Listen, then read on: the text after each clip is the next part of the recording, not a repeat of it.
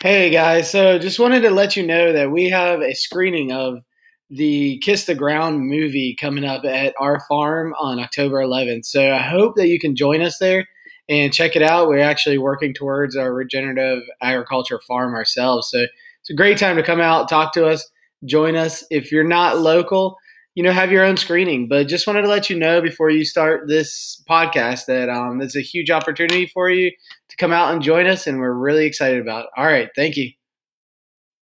So a lot of folks think about when you want to take CO2 out of the atmosphere, a lot of folks talk about not using fossil fuels, Right. and that's, of course, a great way to do that. However, when you destroy soil, that traditional farming practices do, intensive farming practices do, that releases carbon that should be stored within the soil as well. And so I think it's a paradigm shift for folks to not only think about not using fossil fuels, but to think about how their food is grown and produced. And so carbon sequestration is, the more carbon in the atmosphere, the hotter it's going to get, basically, is the thing to think about. And so that's what's a major contributor to climate change. Right. And so the more carbon that we can sequester in the soil, the less that there's going up into the atmosphere. Welcome to the Schoolhouse Life podcast, where we believe that life is a schoolhouse. Totally. We're super dorks with a passion for sharing our love of homeschooling, homesteading, natural health care, plant medicines, natural childbirth, healthy eating, meditation, creative endeavors, overall self-sufficiency for the whole family. Oh, and don't forget self-development and spirituality. Oh, of course, key players. We hope you'll be inspired to do things you haven't, try things that could make your life better, and mostly, we want to encourage you to never stop learning and let your life be a schoolhouse too.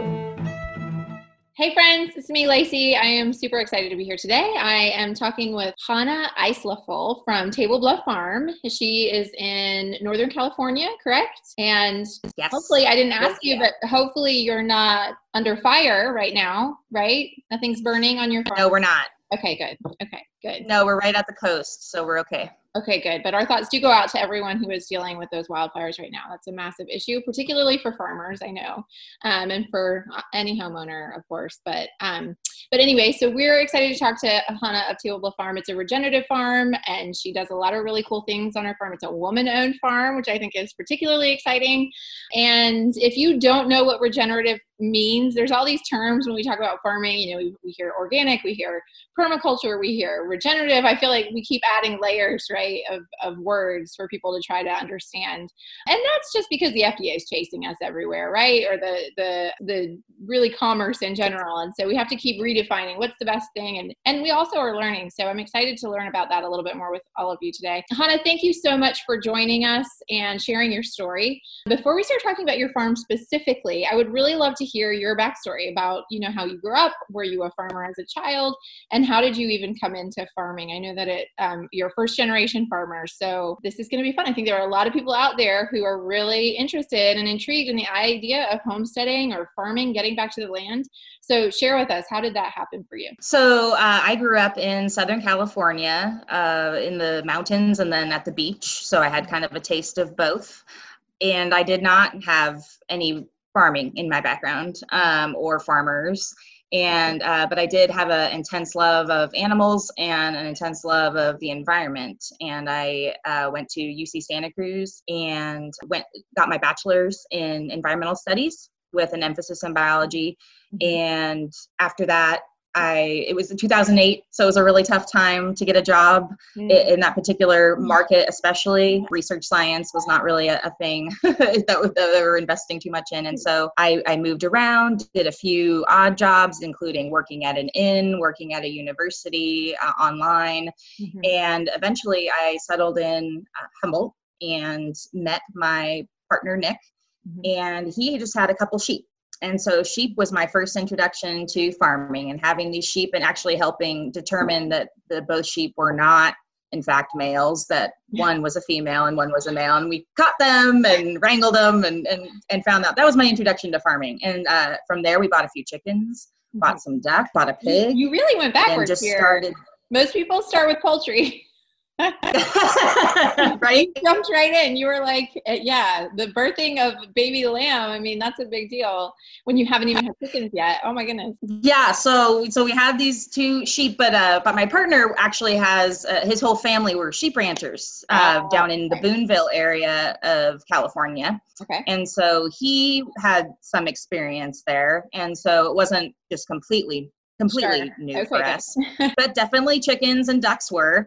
And pigs were completely new. And we tried to purchase this other place that didn't work out for us. And so we ended up moving the whole farm in a U-Haul truck to our current place, Table Bluff Farm in Lolita, and set up 3 years ago. So in 2017 was when we got here. And ever since then, we've basically been rehabbing this place into a functional farm from a kind of compacted soil, blackberry bramble covered piece of land. And it is a micro farm. We're only on 2 acres. Oh, wow. So it's trying to get the most out of, trying to get the most out of what we have.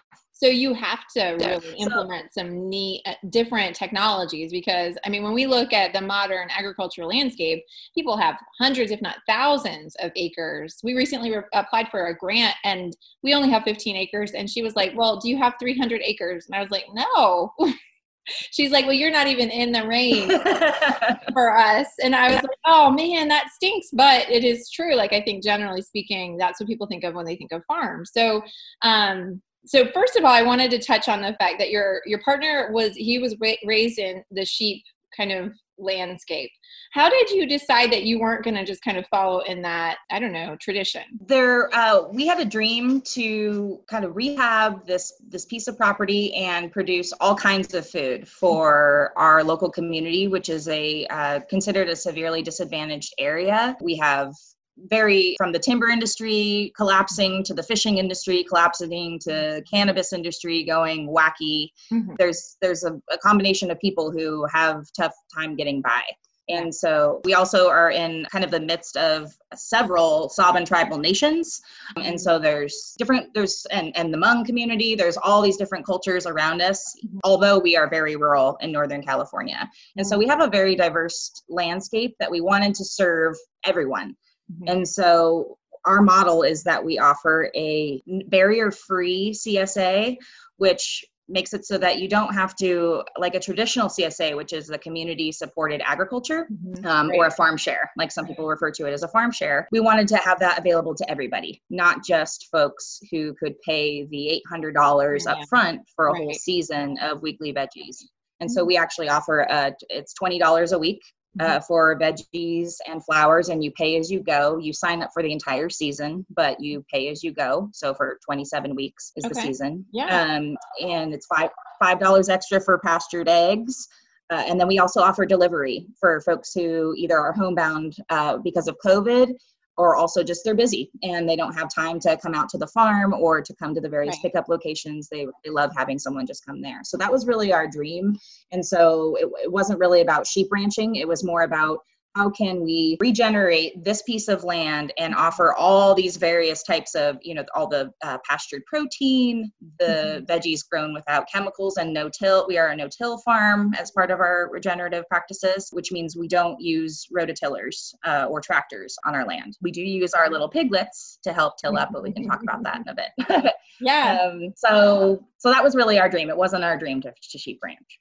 Okay. All right. I like that. I like that you mean this diversification makes that is where regeneration happens actually, right? We can't just have the one thing and expect ultimate healing to happen. It's funny because I compare the land to sort of our own health a lot, and how the more diverse we have in our gut, we talk about this a lot when we're talking about our health, when we have really healthy microbiome and we have all these different things going on and we eat a really diverse diet, we're going to be our healthiest. And that's true on the land too. We've seen that happening, and it sounds like that's what you're doing on your property. So what does that look like? How many sheep do you have? How many chickens do you have on 2 acres? So we actually don't have any sheep at all. We did those sheep and we did those sheep. And then when we moved to our new property, we actually realized we love pigs. And pigs pigs are not only adorable, when you have piglets and, and breed piglets and sell those, but it also offers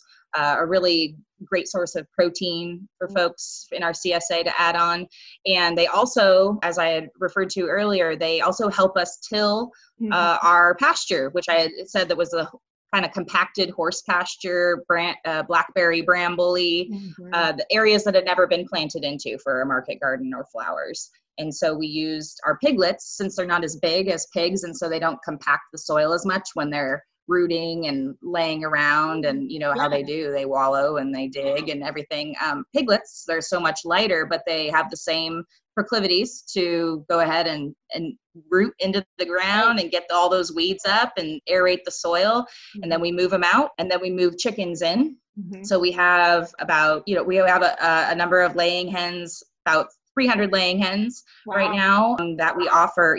So we offer our eggs to our CSA members, as well as our local, it's called Eureka Natural Foods. It's our local grocery store that is, offers all organic stuff. So that's what it looks like. And then we move our chickens in. They eat all the bugs and they leave all their wonderful fertilizer behind, and then we move them out. And so it never becomes a spot where everyone's just hanging out for the whole time. It's a seasonal moving around and rotating of these animals. Yeah. So 300 birds on 2 acres sounds like a ton of birds. So you're going to have to keep moving them to keep from destroying like any one given spot, right?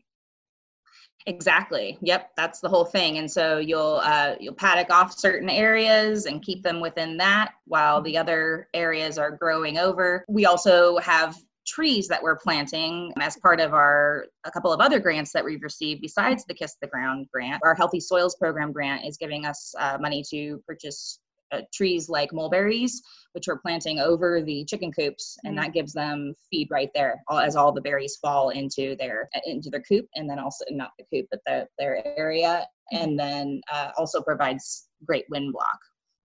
And helps the soil. And so it's all these things in one. So yes, but it is a lot of planning. It's not just let them all out and kind of go as they will. So it takes a lot of forethought, and we're going to be planting like apple trees. And so it's, when do we move the pigs under there? They can't be under there when you're going to be harvesting the trees, but when you're done with harvest, they can go in there and they can eat all those apples, fertilize the trees, and then it'll be great the next season too. Yeah. Oh, I love that. So we love mulberries. We love apples too, but mulberries grow really fast, and we've gotten a lot of mulberries. So if you're looking for a fast growing fruit tree, then I definitely recommend mulberries. And I think they grow through most of the United States actually too. So it's a really good option. Yeah, we saw that. Yeah. So can you, first of all, take a step back, because you mentioned Kiss the Ground, which I forgot to even mention, but we are hosting a screening of the Kiss the Ground movie, which is coming out. And I think it's going to be available for free on Netflix if you're a Netflix user. And if not locally, look for a place that's going to be doing a screening. But can you tell us about your involvement with Kiss the Ground and what that's looked like for you and your thoughts on all of the things that they're doing? Definitely. We originally found out about them in 2018 through our friend Connor Murphy, who runs the Schoen Farm, which is Santa Rosa Community College's farm. Okay. And he told us about this, his exact words, that this LA hipster organization that was putting on a grant and a program that it sounds like it was right up our alley. And so we said, why not? And we looked into it and we're like, well, this is exactly what we are doing. This is what we want. This is what we were trying to enhance with our Healthy Soils. And so we applied to the grant, and we received the Farmland Program Scholarship, which enabled us to get into the Regrarians class with Darren Doherty, world famous Darren Doherty, who gave us real-time expert advice on our specific land and what we can do with it to make it more regenerative. So that was essential, as well as the community that it opened up to us across the world, of all different farmers having the same issues and trying to work together to solve these kinds of things. It also gave us access to soil life services I believe it's in Davis, Northern California. So it was local. It was great. Garrett Long, who owns that, he came up and did our soil samples. And so through that program, we also got, I think it was 13 different areas of soil samples, so that we can learn how much carbon we're actually sequestering, as well as just get a general view of what our soil health is looking like. So that, I think, beautiful. I mean, what an amazing thing that they're doing. I think they're raising this awareness about regeneration and what it can do in terms of carbon sequestration, because I think that's something that maybe as a consumer we don't all think about, right? We think about the nutritional value a lot of times that is heightened by, having free range or having grass fed or all of these different things. We think about, okay, we have a better product at the end that makes us healthier. But what we maybe don't realize is that in doing this, we actually are doing something for the environment at the same time.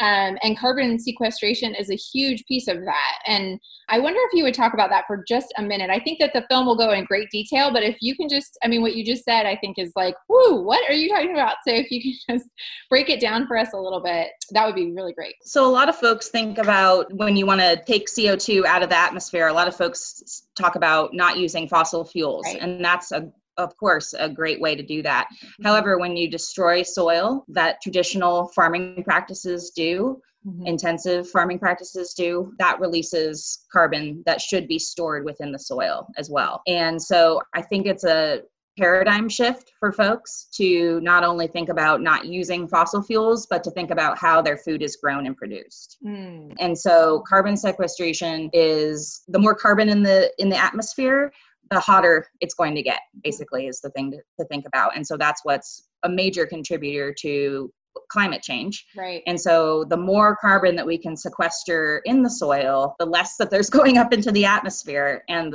hopefully the cooler we can stay. Yeah.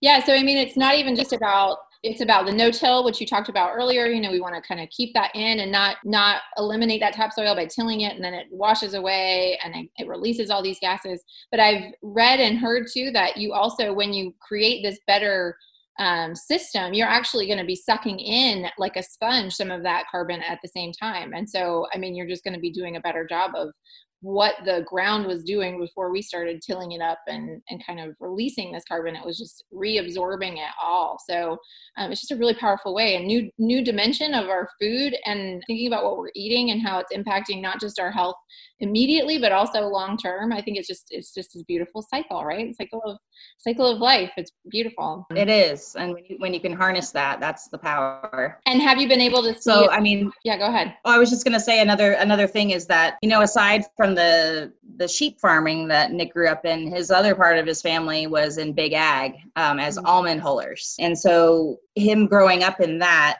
we wanted to see if we could take 2 acres and, build something that could be emulated and created by everyone, because 2 acres is not that big. And so if we could create something that's regenerative on this small space and prove what we can do here, and, in the living that we can make too for ourselves and for the community, then imagine what people could do with their bigger plots of land. Yeah, that's huge. I think that, first of all, what you're doing for your community and providing foods that are healthy and that are improving the environment, but then also teaching them like little steps that they can do to do that for themselves, because you don't have to even dedicate your home as a farm. Plant a mulberry bush or tree on your property, grow a fig, grow blueberries, instead of planting foreign plants that are pretty, plant things that are functional, right? And turn your own home, your own quarter acre or whatever that might look like, into a little mini farm, and you'll be improving your environment. And it's possible. It's totally possible. I love that. I think that's huge, because I think a lot of times farmers to farm, you think, oh, I need 100 acres at least, right? And you're right. You don't really need that. Exactly. I love that. You really don't. Just with our grants, our Healthy Soils grant, it's estimated that we are capturing 1 ton of carbon on our place per year. Wow. I don't exactly know what that means, but it sure sounds impressive.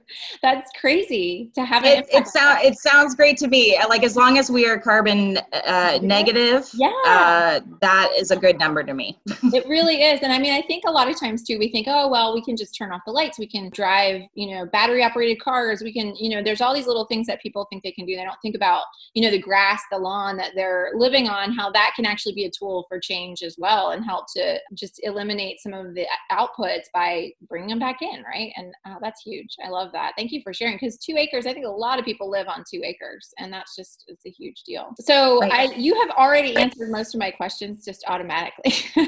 So I love it. It's been a great conversation. That's awesome. I have one question for you too that remains, that would be, what would you say to somebody who's like, okay, I don't even know what's the first possible thing for me to do that, maybe it's read a book, watch a movie, plant some specific plant. What would you recommend to somebody who's like, I don't really want to be a farmer, but I do want to get involved? What can they do? Well, all the things you mentioned are great to do. I would say that because we all need to eat, one of the first things that you can do is find your local farmer who is growing in a regenerative way, who is using animals, plants, and soil health and the various principles and practices that are involved with that to make the whole farm ecosystem a better place. And then you will get healthier food from that. You will be a healthier person from that.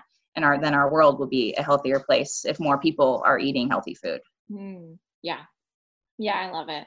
And I actually think that is one of the outcomes of this whole pandemic is people are kind of looking a little bit more around them and seeing, okay, who is my actual community? And if the store doesn't have eggs, then where can I go? So yeah, I hope that you guys are taking those steps and feeling a little bit more self-sufficient that way, because you don't have to raise all your own. We can do this together as a community, and that's a huge piece. All right. Definitely. So I actually have a question, Hannah, that's totally unrelated. I know you're a farmer and you have a day job too, right? But what do you do to kind of, in the midst of like stress and I don't know, maybe even a little anxiety or just overworked, what do you do for yourself to help you relax? That's a great question, because I'm sure every farmer out there, or even just backyard gardener, knows what the stress can be to produce food for yourself or for someone else. So I think the best thing for me to do is to really take the time to just do nothing sometimes. And it's rare, it's in between, but all the other things, but to really, not watch TV,